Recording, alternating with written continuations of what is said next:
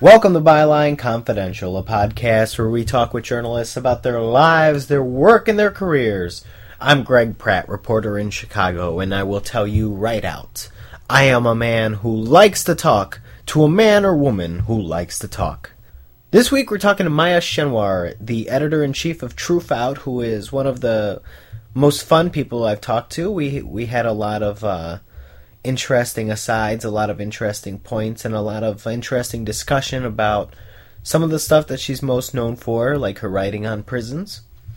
Maya's a pretty cool lady, and I think you'll enjoy this week's episode, and if you do, I hope you consider subscribing on iTunes for the high price of nada.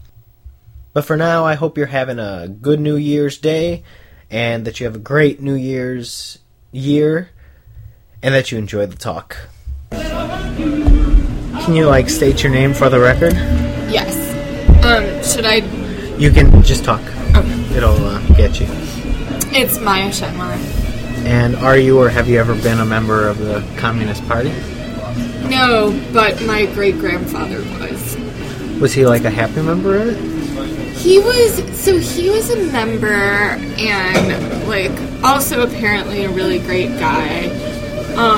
But he got my grandfather in a lot of trouble because my grandfather actually worked for the government in the 50s and then was investigated by McCarthy because his father was a communist. And, yeah. Okay, so that's a lot better answer to my usual sound check question than I get. Can I start here? Do you care? Oh, go for it. So you've got the McCarthy thing is interesting because my college advisor, Richard Freed, wrote a book about McCarthy. Oh, yeah. And McCarthy sucked. Yeah, but it's true. Yeah, although who knows, how the course of events of, my mother's life and consequently my life would have changed if he hadn't, gotten kicked out of his government job and investigated by McCarthy. So, So is that, a thing that, has shaped you? Knowing that? No. I mean, I think probably the fact that my great-grandfather was a communist has shaped me because, things like that trickle down a little bit. And I think in both the fact that my grandfather tried to, rebel against that and, became a lawyer and tried to work for the government, and of course that didn't work, but then also definitely adopted some socialist beliefs just by virtue of growing up with that. And I think that definitely some of my family's values came through in that way, where it's there's a difference, I think, between, having an ideology. I wouldn't identify as a socialist. I don't want to be an ist of any kind, really. But, there's a difference between that and just values, growing up feeling well, of course every person should have something to eat, and of course every person should have a house. That was kind of how I grew up. Sure, and that's sort of how you are now, right? And you write a lot of stuff that is not I don't want to say anti-government, but it's not pro-government. It's not True. You're not carrying water for government or anything. Right. Yeah, exactly. The problem I have with being some kind of ist in one direction or another is that it tends to be pro-government, we should have much, much more government, or we should have, no government, or small government. And I'm I think we should have fewer laws. I think that definitely the way in which people are incarcerated and policed has a lot to do with having so many laws and so much government involvement in what people do. But I also feel like the government is not providing enough for people. I think that the involvement of the state in people's lives is really just it's really large, but it's happening in the wrong ways. And there's not an exact ist that I could formulate to accompany that. Although I guess I do call myself a prison abolitionist. But that's just one particular issue. That's not that's not the whole shebang. That's not everything? No, it's prison. Right. What's it? So you I guess we could just get into that, which is that you write about prisons. Yep. And, what you find and what you write is prison's no good. Yeah, that boils it down. And I think it's a lot of times I tell people that and they think it's this really absolutist, oh, well, what about the horrible people? And well, I don't think horrible people exist. I think we need to do something when someone is harmed, and I think that we need to deal with violence. I also think that prison is a form of violence, and so when we talk about how to deal with violence, we have to talk about that as well.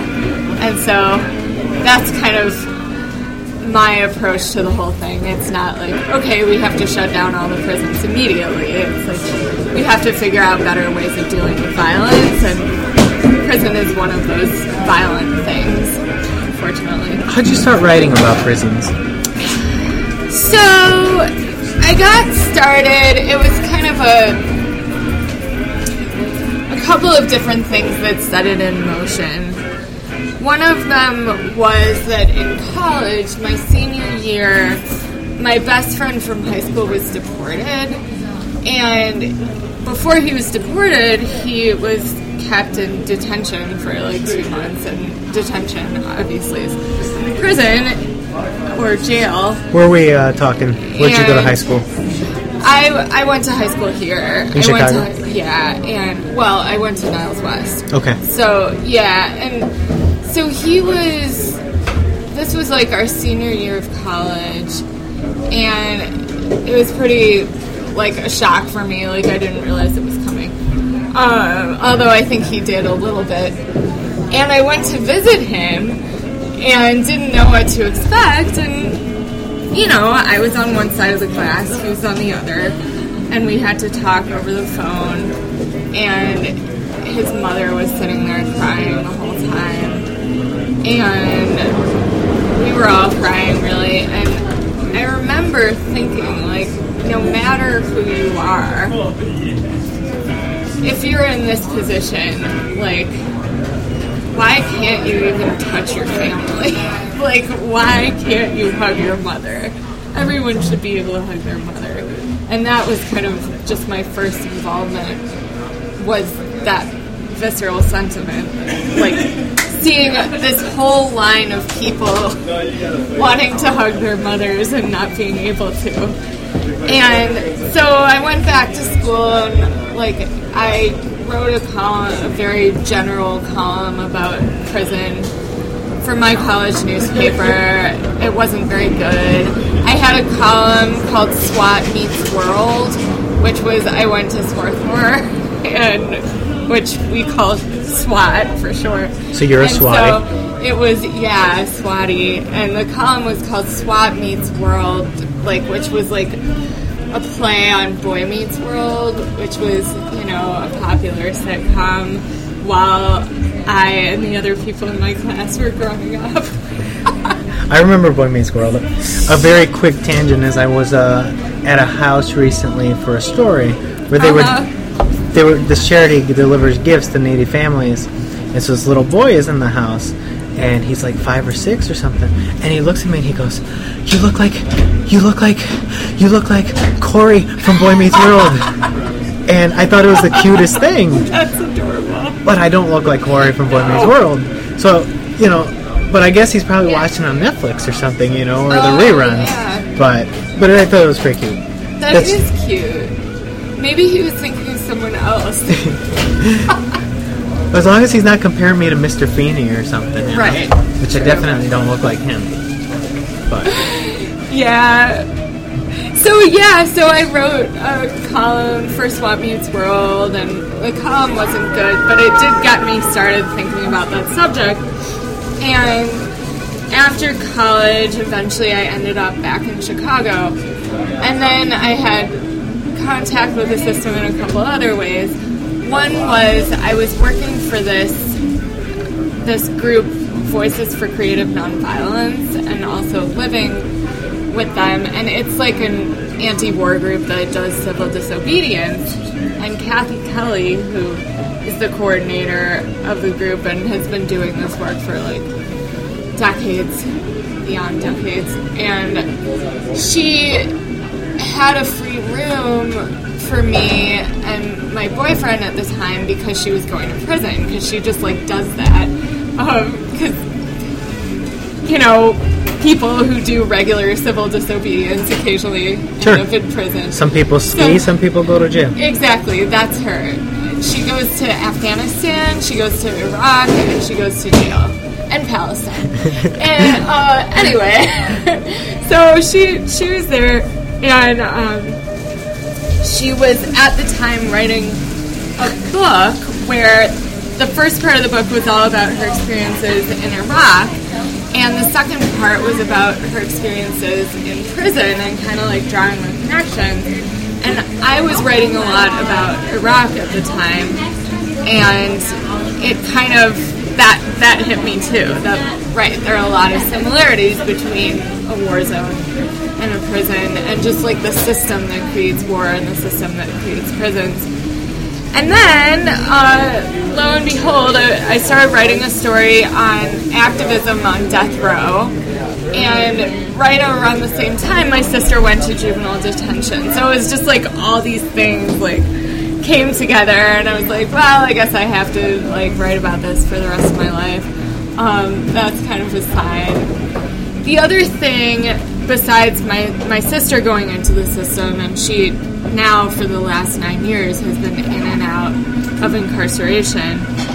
During that time also, I've had a number of pen pals in prison, because once I started writing about it, it got into this mode of, how do I put this? So people in prison are not like your regular interviewees, because they don't have that many other people to talk to, and so I would write to people, and then they would write back, and then they would keep writing me, because they were like, they wanted contact with the outside world, and so I kept writing to people, and so I developed like a number of pen pal relationships just through that process of writing back to people, and including actually the first person I wrote to on death row for that story, and he eventually was killed. What is that, Stephen? Was that his name? Stephen Michael Woods. Because you wrote a column about that? Yeah, that was a tough one. I was an asshole in that situation, unfortunately. I was like 23, I guess, when I started writing to him, and I wasn't really prepared. Like, I had, like, a vague journalistic training, and I've been writing for my school newspapers for a long time and done a little freelancing. But there's journalism and there's journalism, and it's like, to me, there's no way to prepare yourself for, like, having a close source relationship with someone on death row. And ultimately it was a friendship. It wasn't a source relationship. I wrote about him in one story, and then I was like, I can't continue writing stories about activism on death row because it's not going anywhere. Now maybe I would think differently about that now, but sure. It was very depressing for me at the time. And I'm sure, like, not as depressing as it was for them. Probably not. Hopefully not. But, like, what struck me was there was a real disconnect between kind of my attitude and probably the attitudes of a lot of the people reading my story and the activists. And in a way it was inspiring because I'm sitting outside looking in thinking, they're dying. Like, what are they doing? All of them are going to die. They're in the process of dying. And they were, like, agitating for better conditions, for more rights. for the ability to stay in contact with their family members, for better access to legal resources, and creating all these forums in which to organize in this position that seems like total helplessness, And they, at the time, they were on a hunger strike. And so I reached out to Stephen to interview him about that. And he had this whole, this very kind of anarchist, we're gonna rise up and defeat the forces of, we're gonna shake our chains away. And I wrote about it and was inspired by it, but also just felt this sense of dread. And he was only 3 years older than me, actually, at the time. He was 26 and had been convicted, I think, when he was 21 or 22, and was very much kind of someone, I guess because we were the same age, and also coincidentally he was a big reader of the magazine that I wrote for at the time, Punk Planet, which was a Chicago-based print magazine, since defunct because it was print only. Sure. But yeah, he was a big fan of Punk Planet, and we were around the same age, and knew similar places in Chicago, and it was kind of like this normal friendship, except he was about to be killed, and also it was, I didn't know whether he had actually murdered someone or not. So he was in Texas, right? Texas. Just wanted to... Oh, yes. He was on death row in Texas, where they kill a lot of people. And, I mean, the state kills a lot of people. And his case was very questionable. Someone else had actually confessed to the murder that he was convicted of, but he didn't have any appeals left at the time, and he had very bad defense, and it was unclear what his role was in the whole thing, but kind of on the eve of his execution, a lot of people came out against it, but he was still executed. The thing was, though, a couple years before he was executed, I just stopped writing to him. And I think about that a lot, because there was always this disconnect between the fact that he was so enthusiastic about his activism and so hopeful, and I was so depressed by the whole thing, to put it in a very selfish way. And I would get these letters, and I eventually just didn't know what to write back. And so, you know how sometimes you can just put something out of your mind, and there's always a million things to do, and it's sure. Oh, well, this will be the thing I don't do today, writing to Stephen, and that started just happening every day.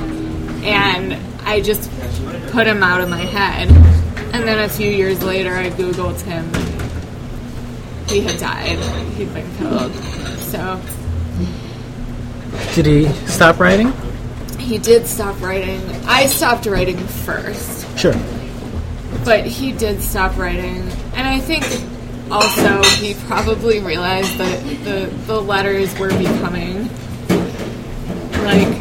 less and less full.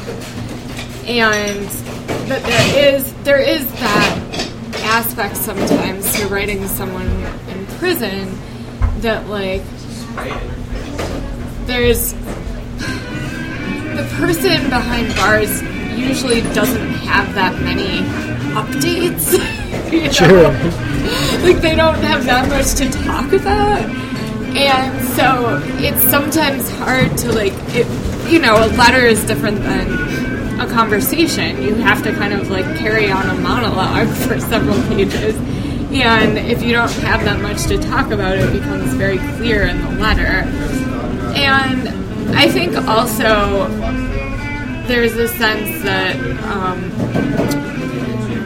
especially if you're corresponding with someone who's on death row or who's sentenced to life, they do want some sense often that there's a buy-in, that you're like committed to keeping in contact because it's so devastating because so many people fall off the radar, And I bet he picked up on the fact that I was drifting away or being an asshole.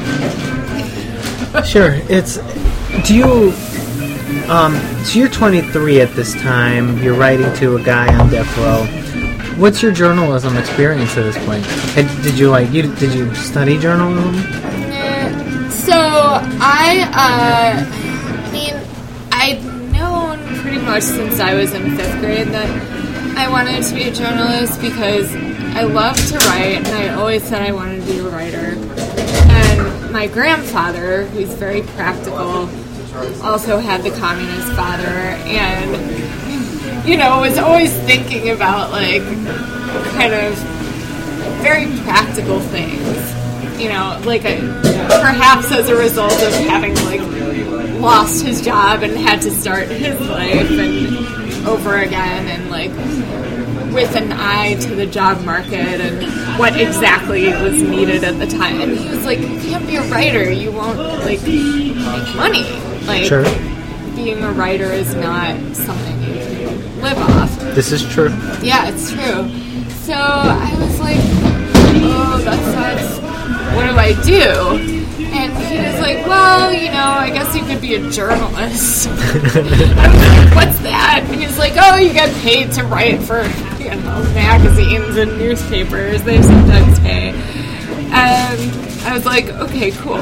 Like, I'll do that. But I didn't go to journalism school, so I was always on like the school paper and stuff. But I did the chair program at Northwestern the summer before my senior year of high school. So it's like a journalism program for high school kids who think they want to like go into journalism, and it's like a 5-week thing at Northwestern. They try to make it kind of like Medill. And what do they teach you? They teach you have classes in like everything you would have like your first year of journalism school. So there's like news writing, feature writing, opinion writing, journalism ethics, that kind of thing. And I was like so bad at it. And it was very depressing because I had always thought I was good at it, but the thing that I was bad at was being objective, like taking all of the like soul out of my writing. That sounds That's a way to bad. put it. This is what I mean. And truth out, like we don't say we're objective. And this is what, like, I think that the problem that I had is some people are very good at straight news writing, and that's important. But I find it very difficult to like have my heart in it and not like write my heart into whatever I'm doing. And so I would write things, and I would either get the article back with like half the words crossed out, or they would be like, you wrote about the wrong thing. Like, this is not a news topic or whatever, So that was depressing, and for like a few weeks I was like, oh, I guess I don't want to do this after all, but I got over it. And I think that experience kind of pushed me in the direction of thinking about like expanding my own definition of journalism. That like even when I was a reporter, like when I was writing investigative stories and feature stories and stuff like that, I always wrote for places that let me have a little freedom with that stuff, and display some subjectivity, I guess. Sure. Do you remember anything in particular that got you in trouble at Northwestern? Yeah. Well, first of all, they didn't like adjectives or adverbs, which I get, and that was actually helpful that I I learned more about, like, emphasizing verbs and nouns. But I do like adjectives, and they hated them, and that was a major disagreement. Another thing was, and this is funny because this is before I really got interested in prison, was, like, at the time, they were, like, one of the things that we had to do was read David Protest's book about, like, the Innocence Project and clearing people, like, exonerating people on death row, that kind of thing. This is probably around the time when he was at his hottest, right? Oh, yeah. He was very hot at the time, and, yeah, popularity-wise. And... Which is what I meant to. Right. Yeah. But, So I decided that I wanted to, like, do something in that vein. I forgot about this. I interviewed someone who had gotten out of prison, who, like, was not an exoneree, who had just, like, gotten out of prison, and did this through, like, kind of, like, a secondary, like, one of the professors said, oh, contact this person, I contact, you know. And I just did kind of, like, you were supposed to do a profile of someone, and I did that. And what I meant by, like, you're not supposed to write on this was, like, they gave it back. Wow, I forgot about this. Gave it back, and they were like, you know, like, I know we read this stuff about the Innocence Project and everything, but this person actually did commit their crime. I'm like, why are you talking about all this stuff? Like, you know, like, I didn't talk about the crime, and there was no emphasis on that, and I think, I mean, it was kind of just a character sketch, but for me, it was, like, it was meaningful, and it insulted me that they were like, this is stupid. So was it just like, this guy got out of prison, this is what his experience was type of thing? Yeah, and kind of like what it was like being out and that kind of thing. But this was like in, I guess, like 1999. And it was not, like, you know, that was still, like, tough on crime era. And the idea that you would talk to someone and not talk about their crime, I think, was a kind of felt like major negligence or something from a journalistic perspective. Whereas for me, like, you know, I just wrote a book about prison, and in the book, half of the people I introduce, I don't talk about their crime because I feel like there's more to them than that, and a person shouldn't be defined by one act, and so I only bring it up if it seems relevant. But yeah, that was a thing.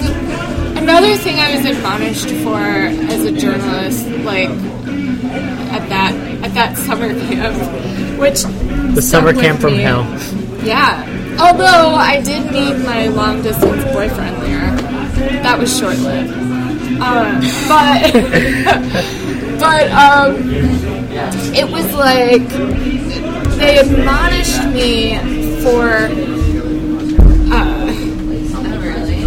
putting, like, you know, like, lead, nut, graph, like, there's, like, a very specific structure for a news story. Formula, yeah. Yeah, and I always wanted to, like, mix it up and have things in the wrong places, and they were like, you can't, I remember being told, you can't do this until you're totally trained. And, like, you know, like, in 5 years or 10 years you can do this. You can't do it now. And I was like, no. I want to do it now. Leave me alone. That's pretty funny. But so you went to Swarthmore, and you were working on stuff. Yeah. Writing columns. Yeah. And I actually majored in English and creative writing. So, they don't have journalism. It's a liberal arts college. Sure. So good for journalism them. Is too career directed. They don't do that.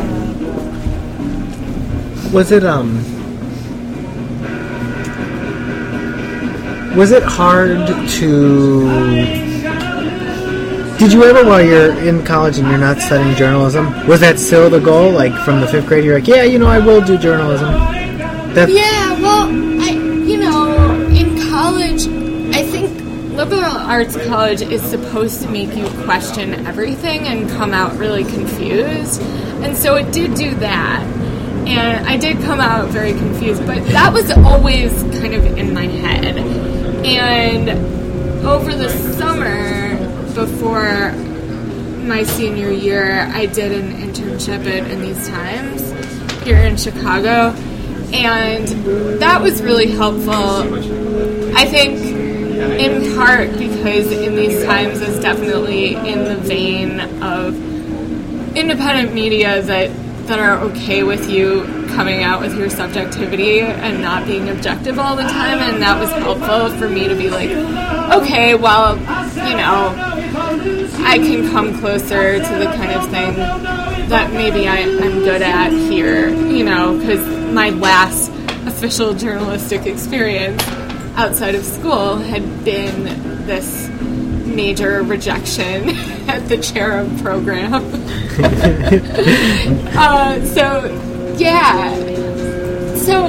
So coming out of college, I briefly tried to be an organic farmer.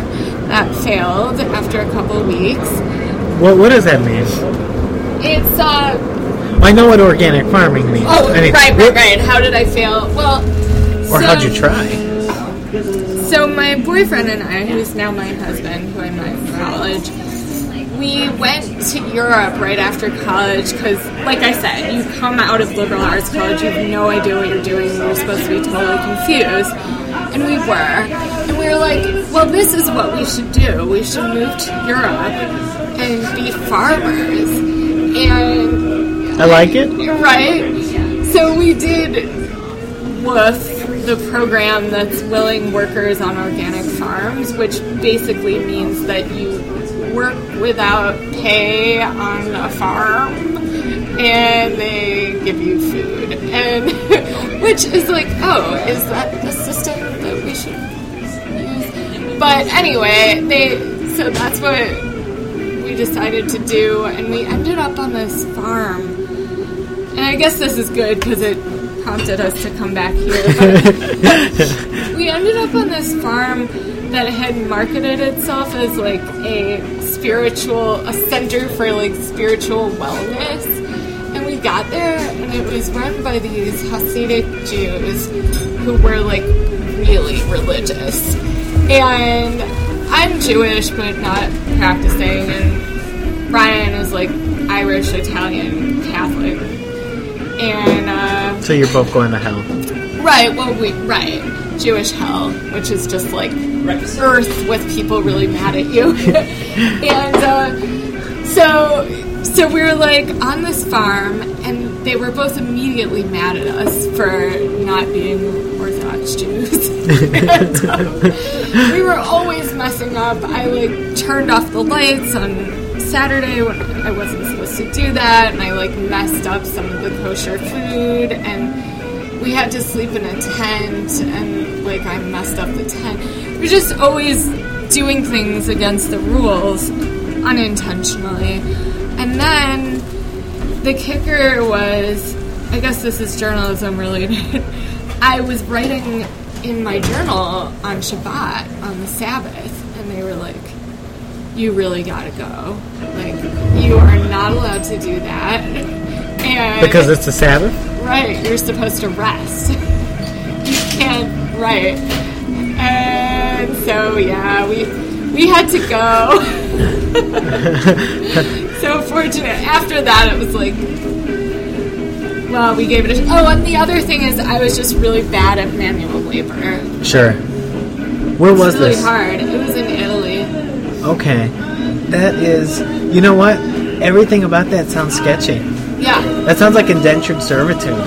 Yeah, basically it is, and I think what they count on is that it's just like kind of kids in their 20s who are like, oh, I don't know what to do, organic farming sounds like a thing. That sounds, kind of like fun. Was it really organic? I don't know what it was. Because, like, you know... I was just like, I'm in the hot sun. I don't like that. You know, I've done farm work, and, you know, I think baling hay for a while is probably good for you, but I wouldn't want to do it. You know?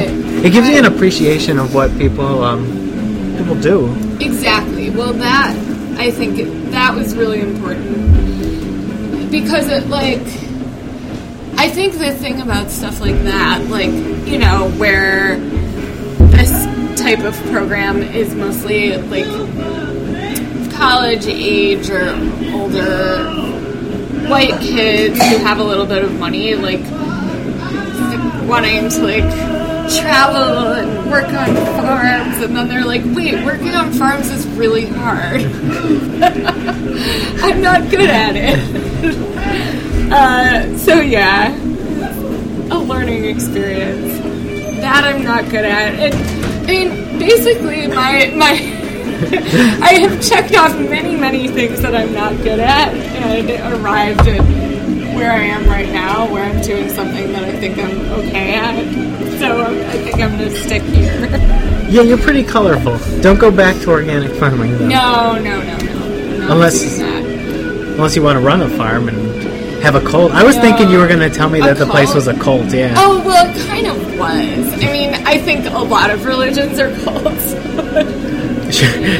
The other farm, we had a choice between two, and one of them was called, like, the Spiritual Retreat Center, and the other one was called the Naturist Farm, and we didn't know what that meant. See, that's the one I would have gone to. See, we didn't know what that meant, and we signed up for it, and then they said, okay, we'll pick you up from Florence, and you're like, sweet. And then we Googled it at a cafe, and we were like, oh my god, Naturist is nudist. Okay. Everyone on the farm is naked. We can't do it. So that's why we went with the other one. God, that would be a way to work. Yeah, right, exactly. Like, especially if you've got any, like, prickly crops, you know? Right, exactly. No, I think there's no good crops for that situation. So, when you came back, what did you do? Well, that was kind of the reason for living and working at Voices for Creative Nonviolence, which is in Uptown. I had spent some time there in high school. Kathy Kelly, who founded it, came to my high school to speak because there was this one radical teacher who was like, hey, we'll have, like, this peace activist come and speak at the school. And I went and heard her speak. At the time, their focus was the sanctions on Iraq that were in place before the invasion, obviously. Then the sanctions ended. But yeah, what they did was break the sanctions against Iraq and, like, bring medical supplies and stuff to kids in Iraq. And so I had spent some time there, and coming back here, I was like, well, guess I have to do something. So that was, like, the first place I turned, because it was something I was interested in, and they let you live there if you work there. So again, the cult thing, right? But I discovered there it's not a cult, but it is kind of a wonderful commune. And I'm not good at living communally either. Like, it was just, I mean, they're saints. All of them are wonderful saints. But I was like, use up all the hot water. I don't want to, like, share my peanut butter with 10 people and, like, have to decide how to buy groceries and that kind of thing. It's really hard. So, yeah. But that was great. And also kind of, that's what prompted me to start writing about Iraq and Afghanistan and the military budget, which was what I was writing about primarily, in addition to prison, when I started at Truth Out in 2007. Well, that was a big thing, right? The war. Oh yeah, that was a big deal. People kind of forget it because it's never in the news. It's out of sight, out of mind. But right, exactly. Yeah, it was a huge deal, and definitely like when I was in college, that was formative for me. Like I started college a couple days before 9/11, and so 9/11 happened while I was in my astronomy class, like the first day of astronomy, and it made such a big impression, like the war happening in the immediate aftermath, and feeling like that was something that I not only wanted to protest but also write about. Like, the first thing I wrote for my college newspaper was an editorial. So, like, at Swarthmore, I'm sure it's different at, like, schools with actual journalism programs. But Swarthmore was like, oh, who wants to write the editorial this week? So I was like, so I remember the first editorial I wrote was about how women were being used as an excuse for the invasion of Afghanistan. Like, they were like, women are being oppressed in Afghanistan, we have to bomb it. So, yeah, that definitely was, like, kind of one of the things that drove my writing. And also, along the lines of the objectivity problem, I was also going to protest and doing that sort of thing. So it was one of the ways I learned about it. Sure. Yeah. I mean, that's one of those things where, I mean, it's okay to be subjective or to have a viewpoint as long as you're upfront about it, right? Right. Well, that's my feeling, is you have to be upfront about it. And actually, like, for years, for most of the time that I've written about prison, I haven't talked at all about, like, the personal motivations behind it for me. And which was fine up to a point, but I started feeling like, as I was starting to write about more issues that were related to my personal experience, so like related to families and things like that, I felt like I had to talk about my family because otherwise that would be dishonest. Like, so I started doing that last year, and in my book that I just wrote, that's kind of what holds the book together. It's not mostly what it's about, but I definitely use it as a thread throughout the book. It's the book, of course, is Locked Down, Locked Out, which we will plug again. But the thing with your sister, like, you wrote a thing. She went into prison pregnant, right? Yep. Was it prison or jail?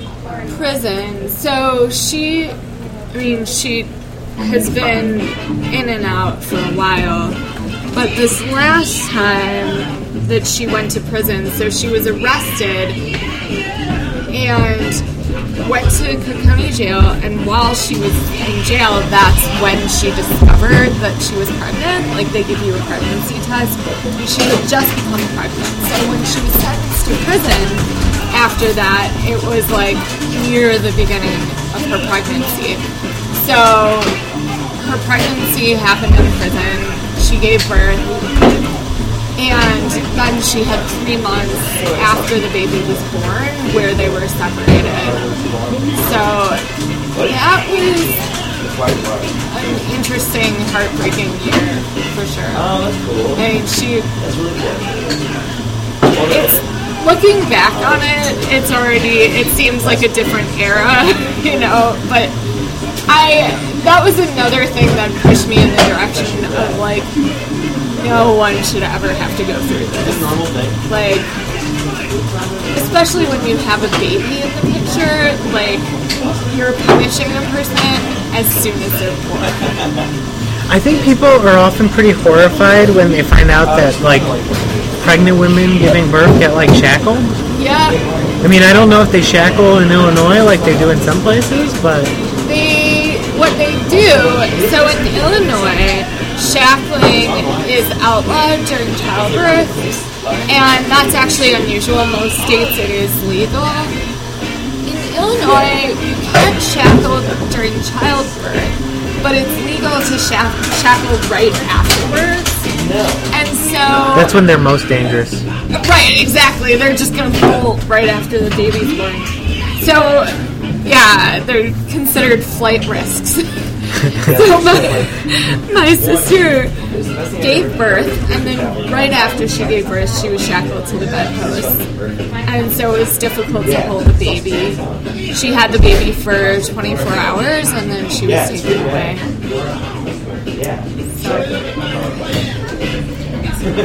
You wrote a moving column about breastfeeding, right? My moms can't breastfeed their kids, Right. and in jail, and like that's something that you don't think is right?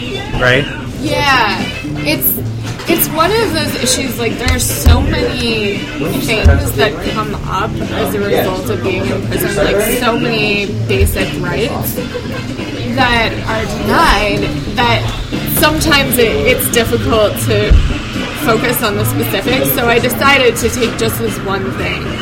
It's like, breastfeeding is one of those basic, like, innate human functions that you're like, well, that's a right, you know, that's like a human right. But in prison, obviously it can't happen, and it's not only the case that, like, if you're in jail or prison, the baby's usually not there. It's also that they're not allowed to pump milk. They're not allowed to have breast pumps.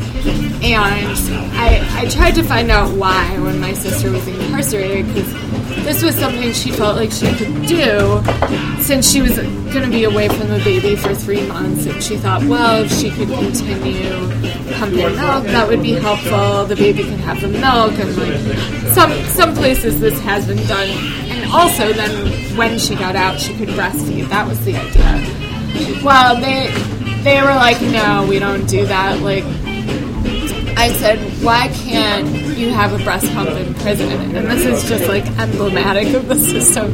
They're like, well, that's a safety risk. So I'm like, why? Like, what's risky about it? It's a safety risk. It's just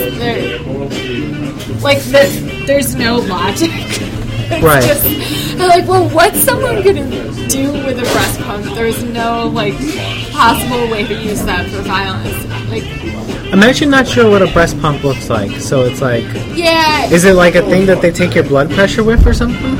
it's similar to that, and it's very, like, there's no, like, sharp edges or anything, you know, there's nothing that could be weaponized. It's just, like, something that they denied categorically, because they deny most things.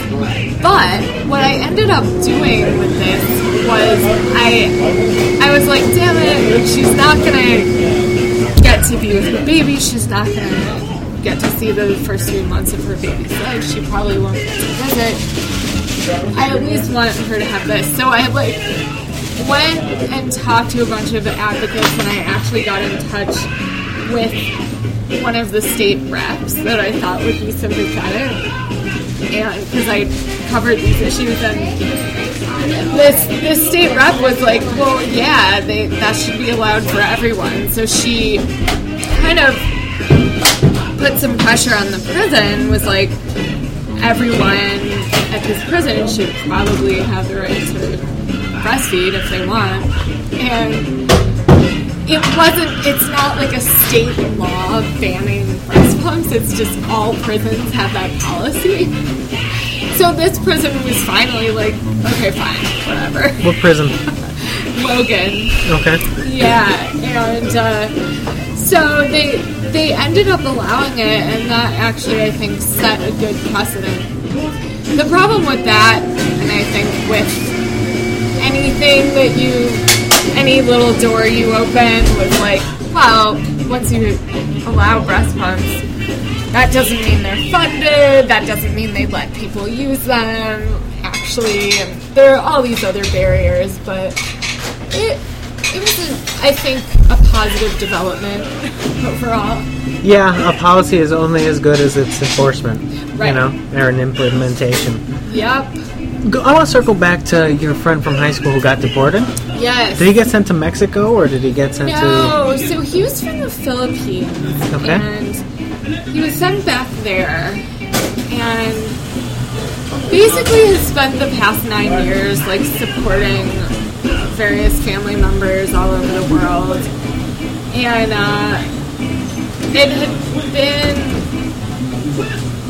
Yeah, it's funny because I've kept in touch with him since then.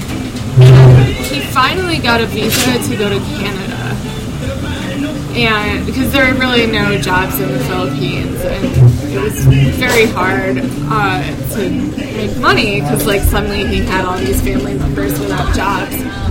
He got a visa to Canada, and he has decided to not try to reapply to get back in the U.S. because after 10 years you could reapply, and he was like, I don't want to because I hate it. Like, Sure. developed so much animosity. And so he like wants his mom to move to Canada. But all of his family members are now like split up. Like 2 of his brothers are in the United States because they were born here, and his brother and father are in the Philippines. And it was just like, yeah, like it still hits me how bizarre it was. And this was like, I mean, I had known other people who'd been deported. This was one of those situations where, like, this was before Dreamers, this was before there was that movement. But it was like, he was in that position, like, he had come here as a young child and not... Yeah, I mean, I think, a lot of questions about that still, but, about, like... especially since I write about prisons, I don't want to say, like, good immigrants, bad immigrants, like, but in his situation, like, he definitely would have fit into that dreamer category, but there was no category. Sure. They weren't organized, they weren't open. Right, exactly. And so that was a consequence. Is he doing okay? He's doing well, finally. Yeah, it seems like at this point he's like on a path that he wants to be on. But they deported him like right before he finished college. Like it was really brutal. Like 6 months before finishing college. So I think it kind of felt like his life was over. I can't even imagine what that would be like, Yeah. Yeah, me neither. I think that when I visited him in prison, it was just one of the things that hit me the hardest was like, look how quickly your life can change. Like, all of a sudden, you're like in a cell with people who've committed very serious crimes. Like, 3 weeks ago you were at Loyola. Right, that's interesting, and that's probably true for a lot of the people you write about in your book about prisons, right? Yeah. Because, like, absolutely, you go to jail and your whole life changes. Right. Yeah, within the space of a few seconds, really. It's like a lot of people talk about that, especially people who are locked up for like long periods of time. Just like how quickly your whole conception of the world and your place in it shifts, because especially in a society that like really treats people who've been incarcerated as not human, you're incarcerated and all of a sudden like you're in a different category forever. Right. It's like I gotta tell you, I find it like you know Felony Frank's. It was a hot dog place on the west side. They got closed down because the alderman didn't want to give them a sign.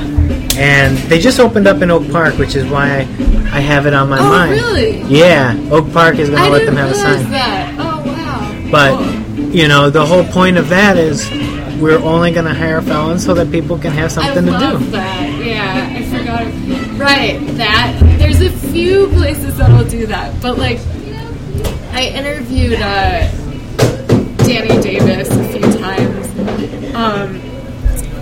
who's, like, one of the few Congressman for Congress people, members. Yeah.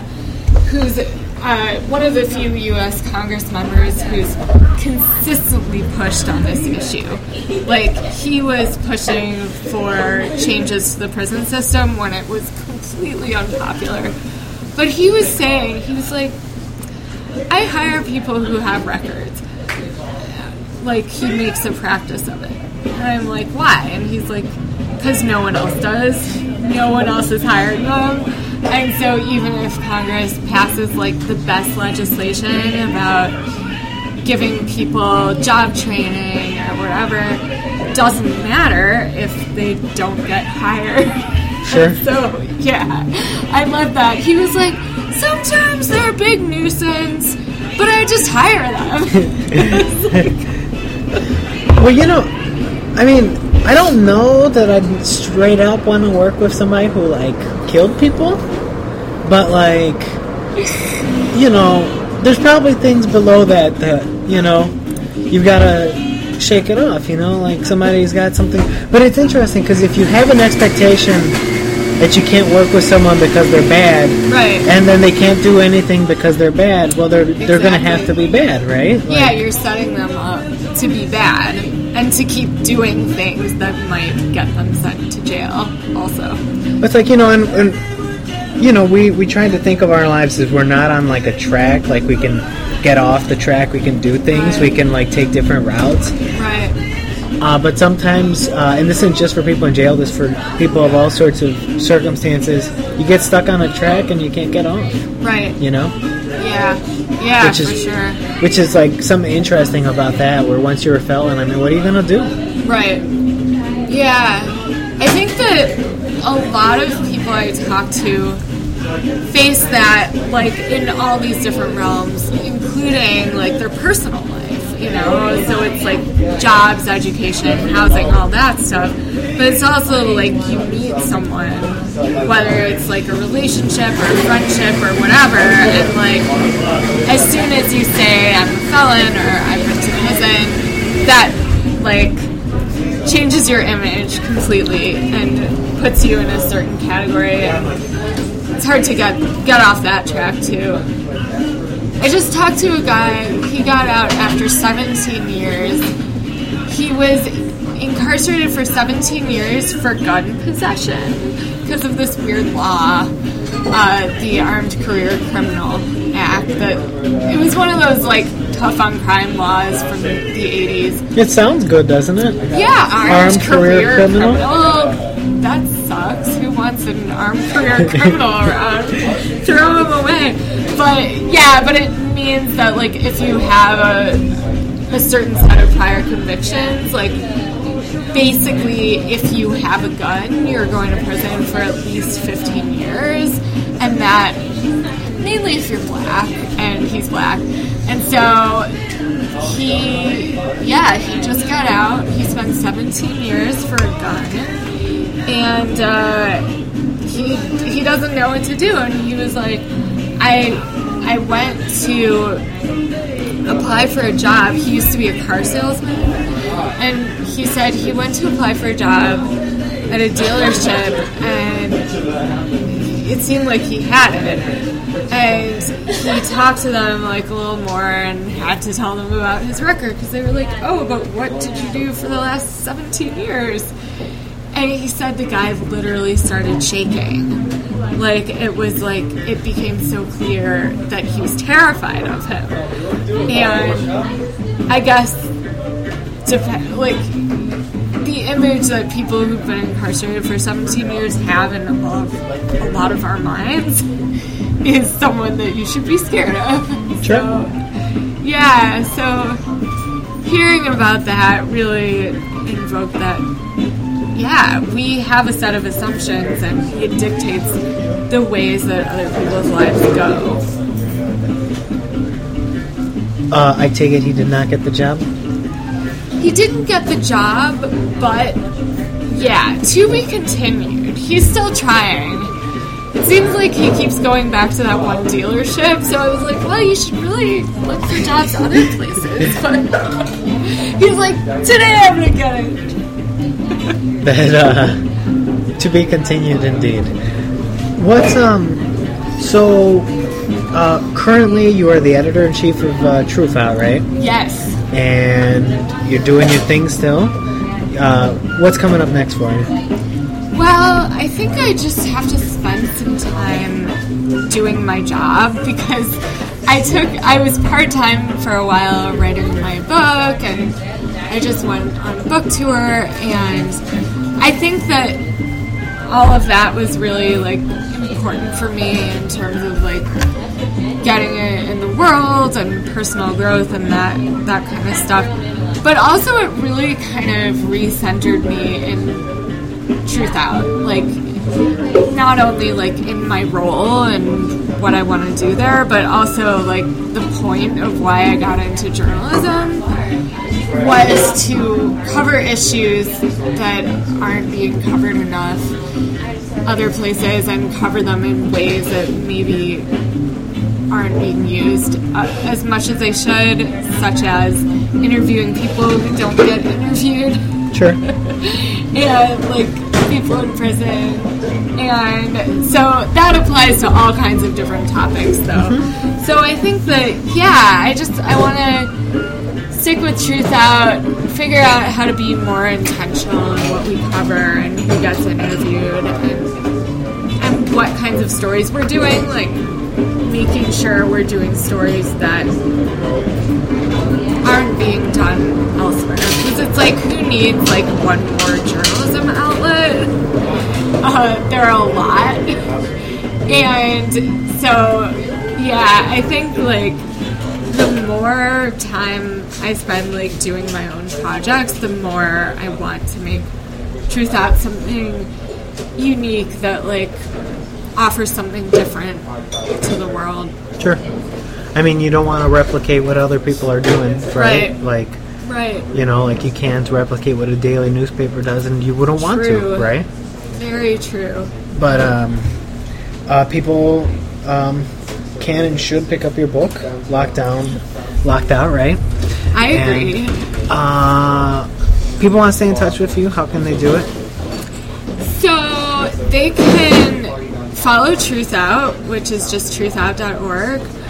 I also have a website, which is mayashenwar.com, and that's MAYASCHENWAR.com. Well, I very much appreciate you taking some time to chat with me. I enjoyed it. Yeah, same here.